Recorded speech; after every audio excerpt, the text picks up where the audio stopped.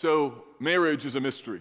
That's what we're talking about during the month of August, and it's a mystery at a couple levels. It's a mystery because there are moments when a husband and wife are out together on a date, sun has begun to set, great food in front of you, you're looking across the table and you have this thought, I can't believe that I married you. And in that moment, marriage is beautiful. However, there are other moments where it's not so sunny out, it's kind of dark, and words are flying back and forth, and there's arguments and clashes of wills that are happening, and you'd be tempted to look at your spouse and say, I can't believe I married you.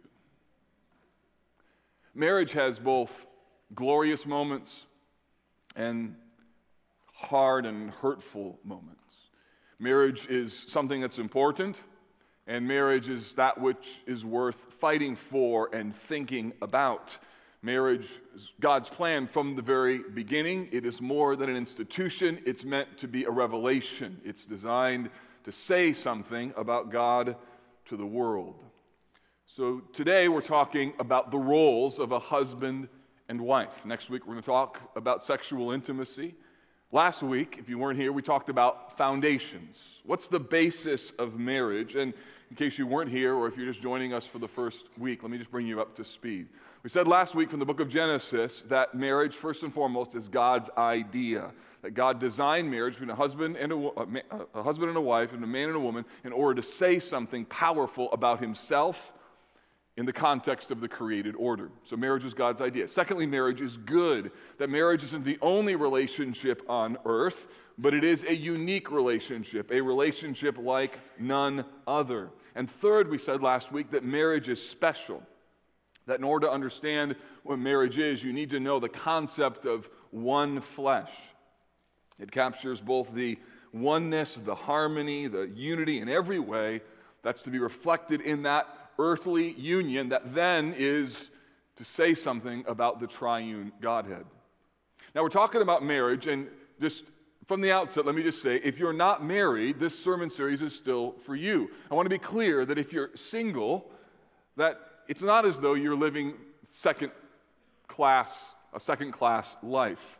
On the contrary, Jesus was single. The Apostle Paul, in fact, in 1 Corinthians 7, elevates singleness as a unique role in life, a unique opportunity even to honor the Lord and to live on mission. And you're going to see some things in the context of this message today that I think will apply to you generally as a Christian, although you're going to hear how they're specifically to be applied in a unique way in the context of marriage.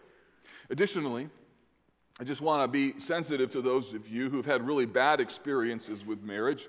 Maybe you lived in a home where you saw a marriage that was just falling apart, so you've got really no model in front of you. Or maybe you're recovering from a bad marriage, or maybe you're in a bad marriage and you're just like, I could really use some hope. So wherever you are, sort of in your perspective on this subject, I think there's some things in the Bible today that are helpful. Today we're addressing this question. So how exactly does marriage work? We're talking about roles, specifically from Ephesians 5, regarding husband and wives, regarding how do we apply biblical principles in our lives. And what I want you to know is that there are lessons for people who are married and for people who are single in the context of this sermon. Here's what we're going to do from the outset. I want us just to agree, I want you to go on record, that you're going to listen for you.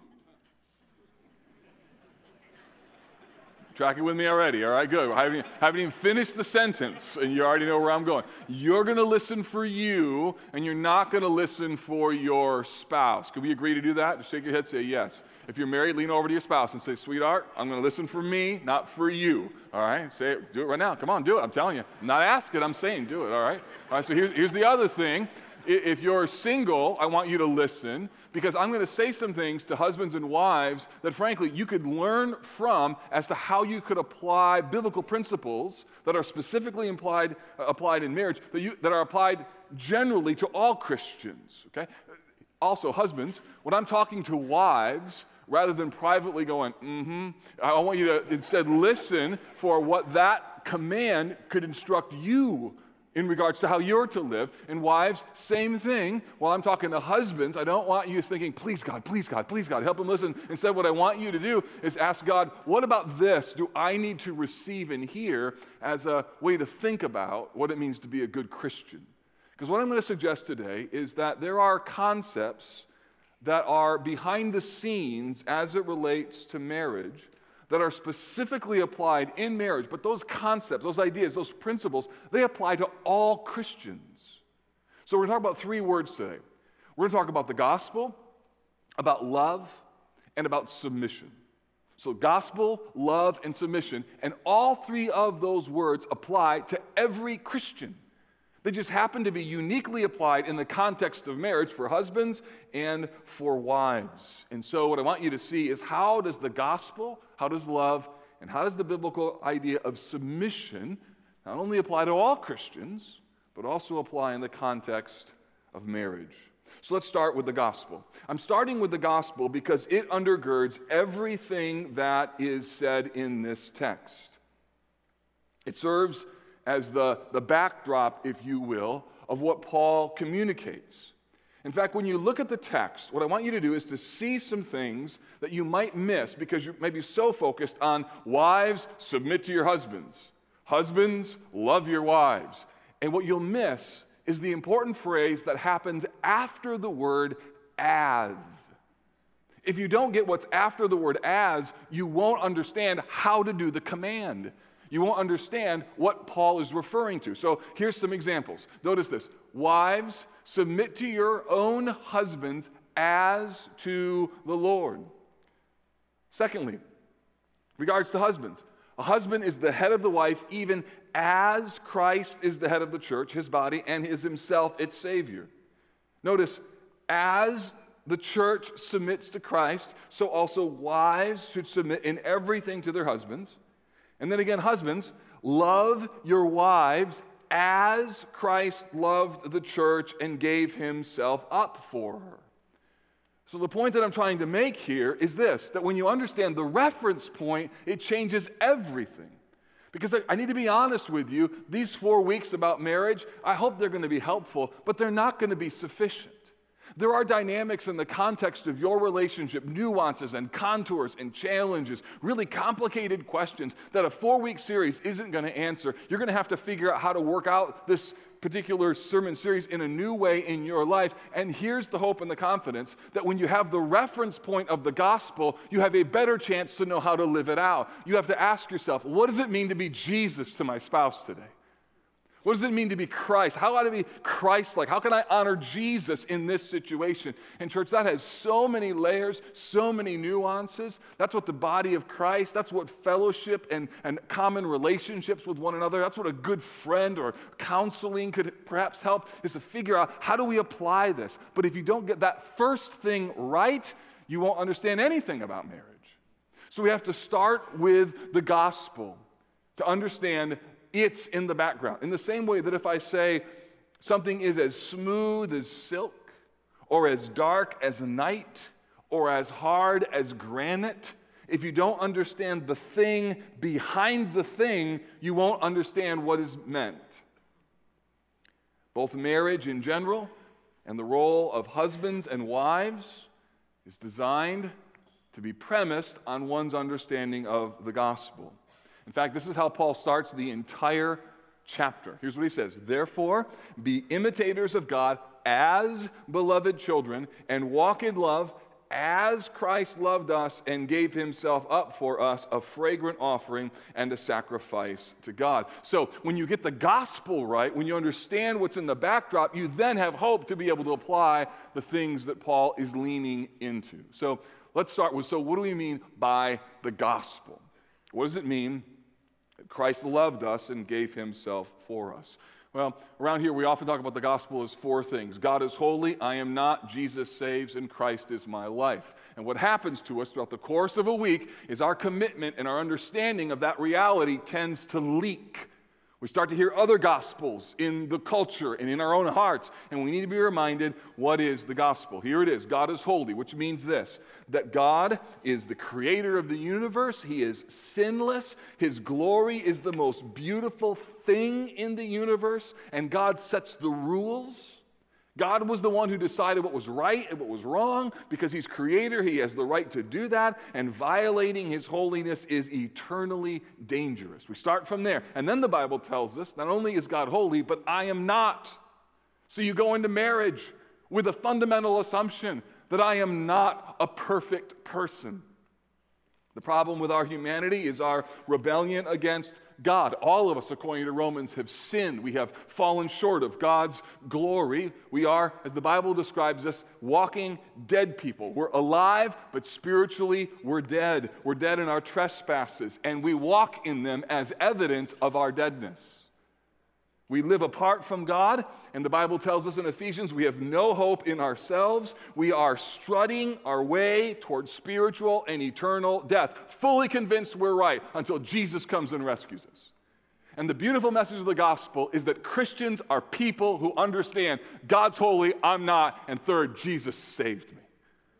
The Bible tells us that Jesus, the Son of God, enters into the mess of our world. He leaves the intimate fellowship with the Father and the Spirit. He embraces the limitations of humanity. He humbles himself, becoming obedient unto death, even the death of a cross. And 2 Corinthians 5:21, one of my favorite verses in all of the Bible, and I love it because I wouldn't believe it's in the Bible. I wouldn't believe that God would say it if it wasn't in the very copy of God's Word, where it says this, that Jesus, who knew no sin, became sin for us so that we might become the righteousness of God. So here is the Son of God who becomes the very antithesis of righteousness by taking upon himself our sins, and in so doing becomes not only the full sacrifice, but becomes the way of making other people righteous. So the effect is that we have been saved by grace through faith. The result is that it's not our doing, it's a gift of God. And as a result, no one can boast. Why? Because everything we have is a gift from God. So we start with this premise. I'm a sinner. I was running away from God. Jesus rescued me. And then the effect is that Christ is now my life. In other words, I didn't just become a Christian so I can know where I go when I die. Being a Christ follower means that now Christ is my life right now.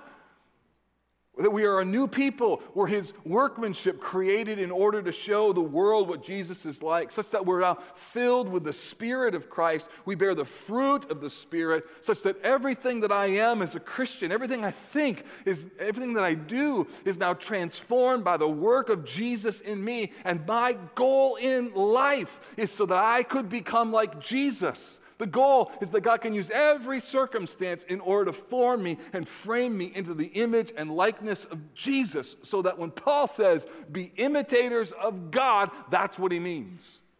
Now listen, if you don't understand that, and if you don't love what I just said, if you're not a Christian, then you're trying to engage in a relationship with two broken people without any understanding of what that brokenness means or what it is to try and fix that. And you're trying to do it on your own, which is one of the reasons why sometimes marriage issues create greater opportunities for you to think through about where you're headed spiritually. Because what happens is you got two sinful people in the context of a home, and suddenly you come to the realization that this isn't working, and you come to the brokenness of realizing, I can't do this. And some of you, this sermon series may be the means by which you actually cross a line and say, you know what, my marriage was the least of my problems. I got a God problem and a soul problem, and I need Jesus to fix that. You see, marriage only works when we understand the backdrop of marriage is the gospel. Marriage isn't the only relationship where the gospel is applied. The gospel has to be applied all over the place. But it's essential that it's applied in the context of marriage. If you're a single person, you have to apply the gospel in all of your relationships. If you're divorced or a single mom or a single dad, you have to continually apply the gospel. All Christians apply the gospel in all sorts of relationships, but it must be especially applied in the most intimate of all relationships, the relationship between a husband and a wife. Otherwise, what motivates you to die to self? Marriage just becomes a contractual arrangement where I'm in this because of what you give me and what you provide to me. And when that dries up or that changes or you think that that person isn't leveling the scales, marriage crumbles. But if, on the other hand, you know that you were rescued from yourself, if you know you've been granted incredible mercy, then you are more inclined to ask for forgiveness and to keep asking for forgiveness. I can think of moments, a few of them in my lifetime, when I was having an argument with my wife, Sarah, and I thought in my heart of hearts, I'm not asking for forgiveness first this time. I asked for forgiveness first the last 100 times. So I'm not going to be godly until my wife is godly. That's a terrible idea. It's a terrible idea. Especially when you've not been loved by Jesus that way. And what wakes you up out of that? Doing the math? No. Some sort of self-interest? That's never going to work. There's no self-interest in dying to self and asking for forgiveness and being a right kind of person. The only motivation to do that is if there's another reality that's motivating your heart. If there's something else that drives you other than your desire for your own happiness and fulfillment. And that is a relationship with Jesus. And that's why it makes all the difference in the world. So listen to me. If your relationship with Jesus is in trouble, it won't be long until your marriage is in trouble. Because a bad relationship with Christ will result in not being willing to die to self, not bearing the fruit of the Spirit. On the other hand, there's great hope, because how are you going to maintain a good marriage over 20, 30, 40, 50, 60, 70 years? It's by regularly figuring out how do we apply Christ-likeness in our lives through every season of life. So we have to apply the gospel. All right, so gospel, here's the second word. It's the word love. Look at verse 25 of Ephesians chapter 5. It says this, "Husbands, love your wives as Christ loved the church and gave himself up for her." Now, wait a minute. Some of you are like, whoa. You just skipped verses 22 to 24. I did. But we're going to come back to them, I promise. But I did it on purpose, and here's why. Two reasons. Number one, as a man, as a husband, as a pastor, I want to lead with my responsibility first. So before I apply the Bible to our wives, I want you to hear how the Bible should be applied to us men. The second reason why I'm doing this is just to acknowledge that oftentimes, in my experience, teaching on marriage tends to lean really heavily on this idea of submission, both because of where it's in the text and for some other reasons, that the tone of the sermon seems to be all about submission. So we're going to get there, but I want to start with what it means for husbands to love their wives. So notice that the Bible commands love. So what is love? Love is more than just an emotion. It has to be something that you do. So, for instance, if I say to you, be sad right now, it's a little hard to conjure that up. But if I say, hey, sit up, or if I say, stop looking at your phone right now. That's right, you. Stop looking at your phone right now. Look at me right now. All right, so then suddenly now there's something that you can do, something tangible, something active. And what Paul is doing here is calling husbands to act in a way that reflects what loving kindness and compassion should look like. They're commanded to love their wives as Christ loved the church. This command flows out of the backdrop of Christ's love for the church. So what exactly does that love look like? Let me give you three things. It looks like this. I'll show you this in the text. It looks like sacrificial, intentional care. That's what it means to love your wives as Christ loved the church. Sacrificial, intentional care. And brothers, what I want you to do is to think through, of those three, which of those do you need to take some steps in? Is it sacrificial, the way in which you love her in a way that fits with the sacrifice of Christ? Or is it intentional, that you're not sort of just kind of flowing through life, but you're on target? Or care, the way in which you nourish and cherish her? So look at the text. Here's what it says. It says he gave himself up for her. That's the sacrificial piece, that husbands are to be known for their Christ-like willingness to sacrifice. Intentional, we find this in verses 26 and 27, where it says that he might sanctify her, having cleansed her by the washing of the water with the word, so that he might present the church to himself in splendor, without spot or wrinkle or any such thing, that she might be holy and without blemish. What the Bible is saying here is that Jesus is intentional in the way that he loves the church, because he has an aim for her, a target for her that relates to her flourishing and becoming everything that God has intended for her to be. And so he says that husbands ought to love their wives that way.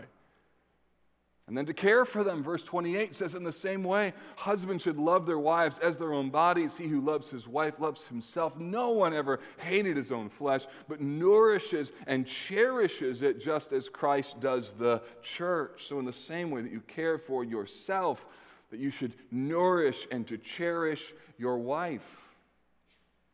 So brothers, can I just ask you, does your wife feel your sacrificial, intentional care? And if you say to me, I don't know, my pushback to you would be, then ask her. I'll give you an assignment. Ask your wife, in what context do you feel nourished and cared for? And by the way, when you asked that 15 years ago, that doesn't count now 15 years later. You have to ask it again and again, because there are different seasons of life where nourishing and cherishing changes based upon different seasons and maybe perhaps number of children in the home or even age and life circumstances. 1 Peter tells us that we're to live with our wives in an understanding way, that you're continually growing in your understanding of what that intentional and sacrificial care looks like. Like 6 years ago, I took a personality test and I was super helped by it. And I came home and I asked my wife to take a personality test as well. And again, it's not a biblical thing, but it was helpful. And when I saw her test, it was a really funny moment, because when she looked at it, she laughed. And I panicked. And the reason I panicked is because for years prior to our marriage, particular ways that God had wired Sarah, I actually thought that when she grows up and gets more spiritual and more mature, she'll stop thinking this way and start thinking like me. And when I saw that this is actually how God had wired her, I took my hands off trying to change those things that weren't sinful, but they just weren't like me. And as a result of that, tried to help her to flourish in those areas. And I'm telling you, from that moment on, our marriage was perfect. Verse 25. Of course it wasn't perfect, but you know what? It was better, because I'm living with her in an understanding way, trying to understand her struggles, her burdens, her care, sacrificially, intentionally care for her. And by the way, this idea of sacrificial, intentional care, this isn't just the only way that leadership is supposed to show up like this. This is the way that all leadership under the banner of Christ is supposed to be. This is what Jesus said in Matthew chapter 20. He said, he called his disciples to him, and he said, you know that the rulers of the Gentiles lord their leadership over them, and their great ones exercise authority over them. In other words, the gravitational pull of our culture is to take a position of authority and then get what you deserve. Like, aha, now I've got people to serve me in the context of my home. Now I've got a wife that can do what I want. Jesus says, it shall not be so among you. Whoever would be great among you must be your servant. Whoever would be first among you would be your slave. Even as the Son of Man came not to be served, but to serve and to give his life as a ransom for many. And there's no way you'd understand that unless you know what it means for Jesus to have given his life as a ransom for you. So brothers, the question you got to be regularly asking yourself is this: how am I evidencing my commitment to Christ-likeness in the context of my home? God knew what you needed when he gave you a wife with all of her strengths and all of her weaknesses. And God knew that there were particular aspects of who you are that God wanted to sand off of you. And he's going to use your wife to be able to do that. And praise God, you're going to look more like Jesus because of that tension. And the question is, are you going to respond to that by getting angry with her and frustrated with the circumstances, or are you going to embrace the reality of what it means to be a servant leader?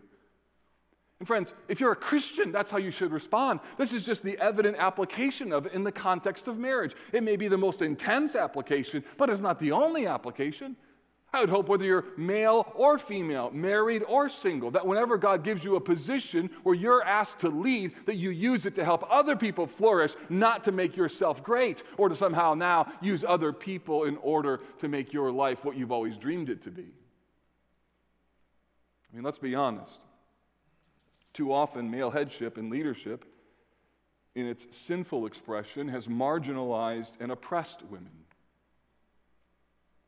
Abuse may be used way too much in your opinion, but it doesn't mean abuse doesn't happen.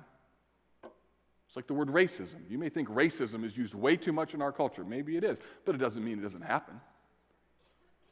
What do we mean by abuse? Let me give you a list. I asked our counseling staff to help me. Brothers, I want you to feel just the warning of these words.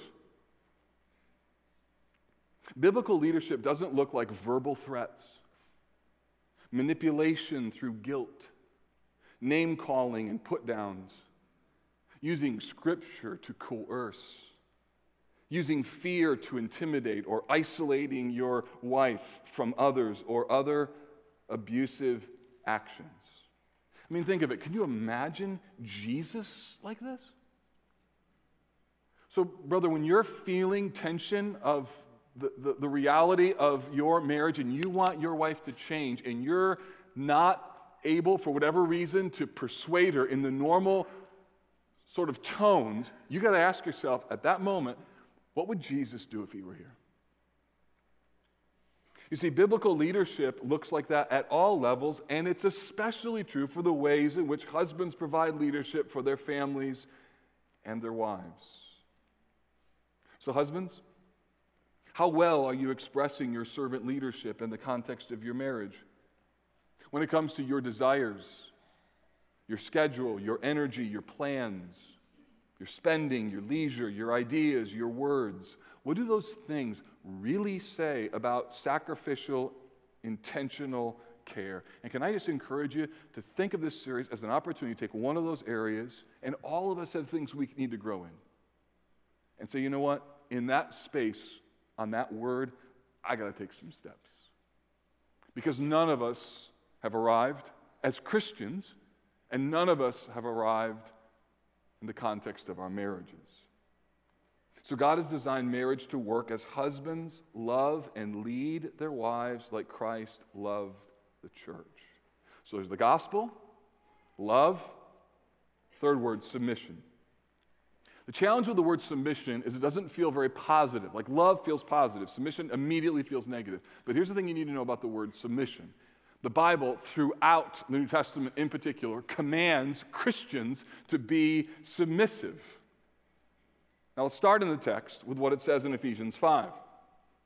In regards to wives, it says this: wives, submit to your own husbands. So wives, submission is a gift that you give to your husband, and you submit to him.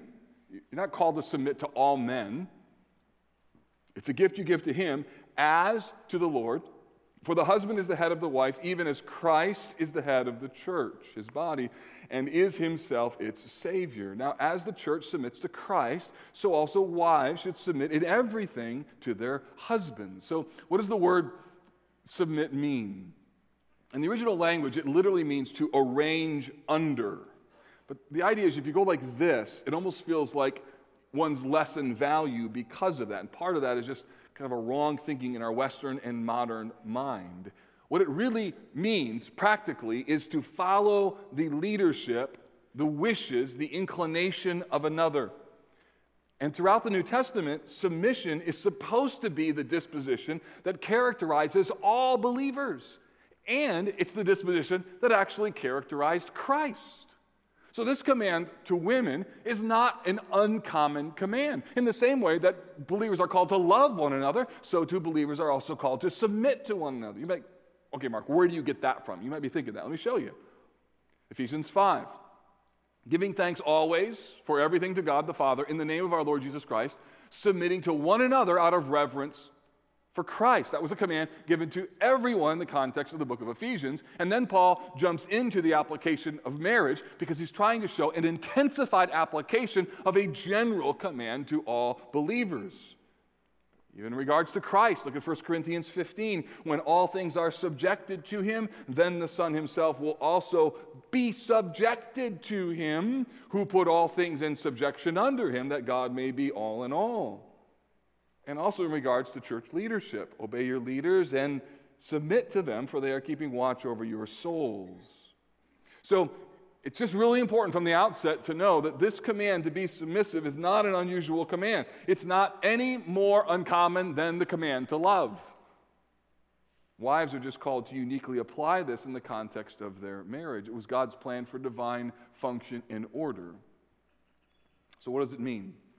One author defines it this way: it means the divine calling to honor and affirm her husband's leadership and help carry it through according to her gifts.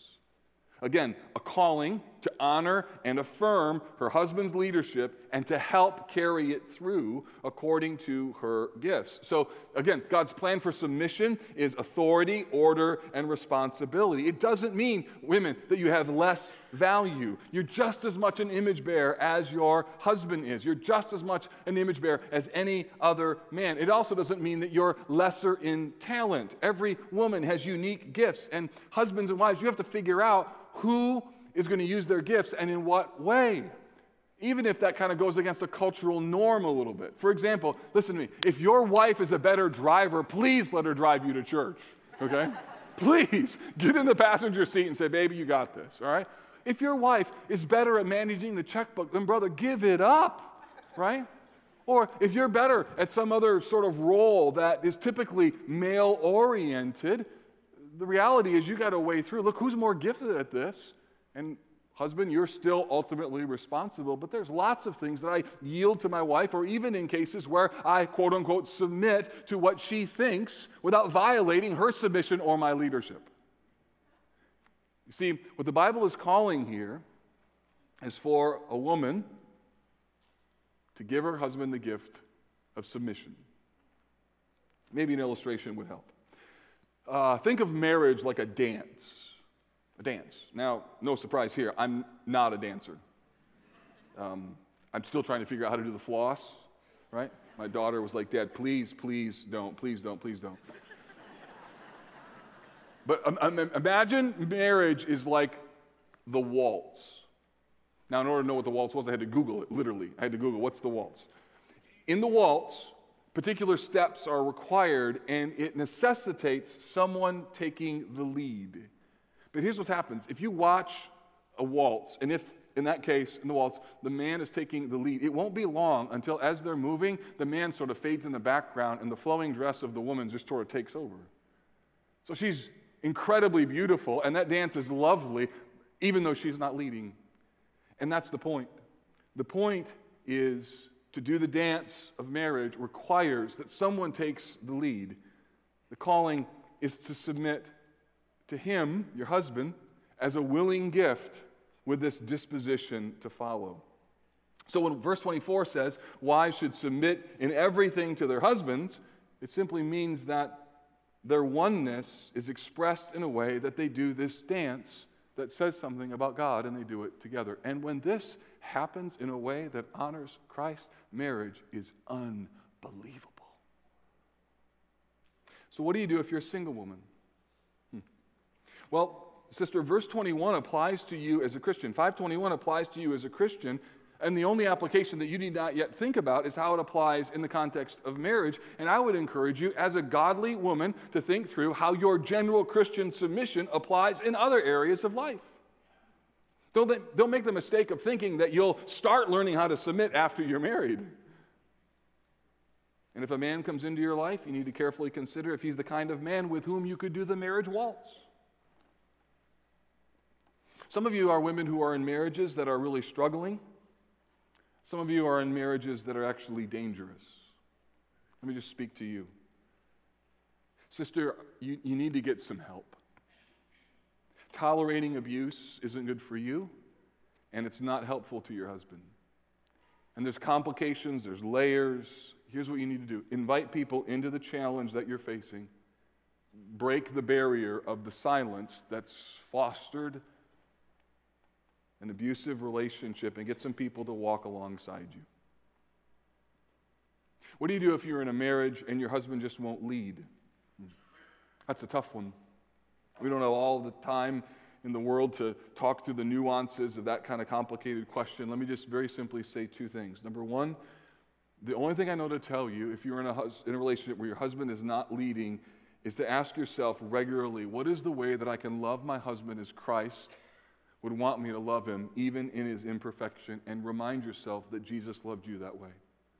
And there's going to be lots of ways that you're going to have to figure that out, and I don't know all of the answers. There's no quick and easy answer. But here's the second thing I would suggest that you do, and that is that you find a godly woman who you can lay out the reality of the situation and say, would you help me know what to do here? And I'm telling you, there's lots of godly women who could give you some great counsel as to how to apply what I'm talking about in the context of a really difficult relationship. The gospel, love, and submission.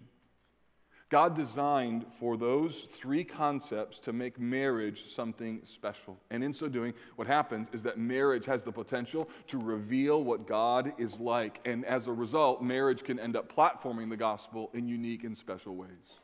Years ago, I read a book called The Disciplines of a Godly Man, and in the context of that book, there's a chapter on marriage using the story of Robert McQuilkin, who was the president of Columbia Bible College, who announced his retirement because of his wife's failing health. Here's what he said in a letter to supporters. My dear wife Muriel has been in failing mental health for about 8 years.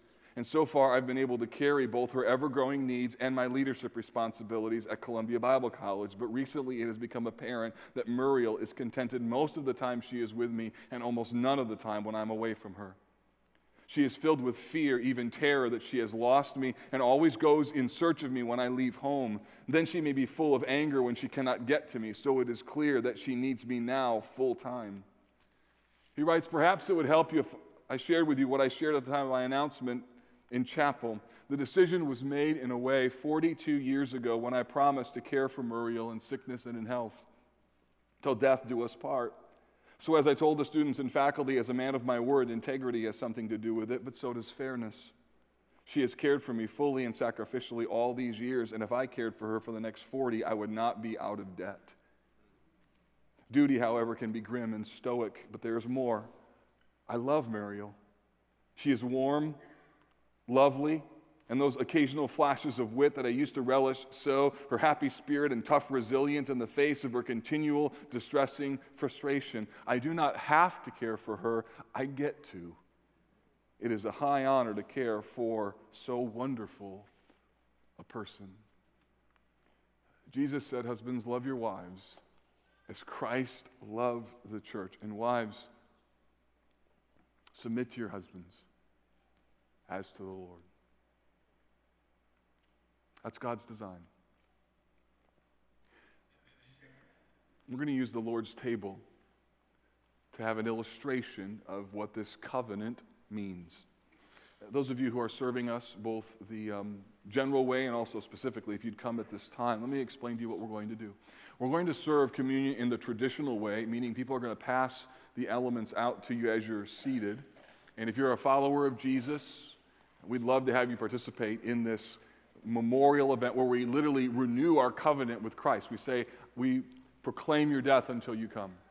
But we're also going to have these trays that are going to be held by elders. They're going to be spread out here at the front. And so elders who are taking these trays, go ahead and grab them now and just take your spot. And they're going to be available for others of you who, while receiving the elements would be great at one level, I'd like to invite you to take another step. It may be that just God's been speaking to you through this series. It may be that there's a point of turning, either as a single adult or as a married person or as a couple. And it would be good for your soul not to be passive in the receiving of the elements, but to be active. And so what I want you to do while the elements are being distributed out into the sanctuary, for you to go ahead and come, tell the elder why you're coming, let them pray for you, and then receive the elements. You may want to come as a couple, maybe individually, whatever it is that you want to do. these elders are going to be available to be able to help and serve you.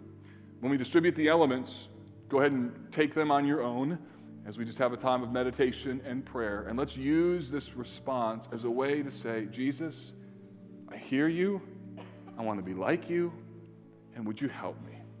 So let's now receive the Lord's table and use these elements to seal the truths in our hearts.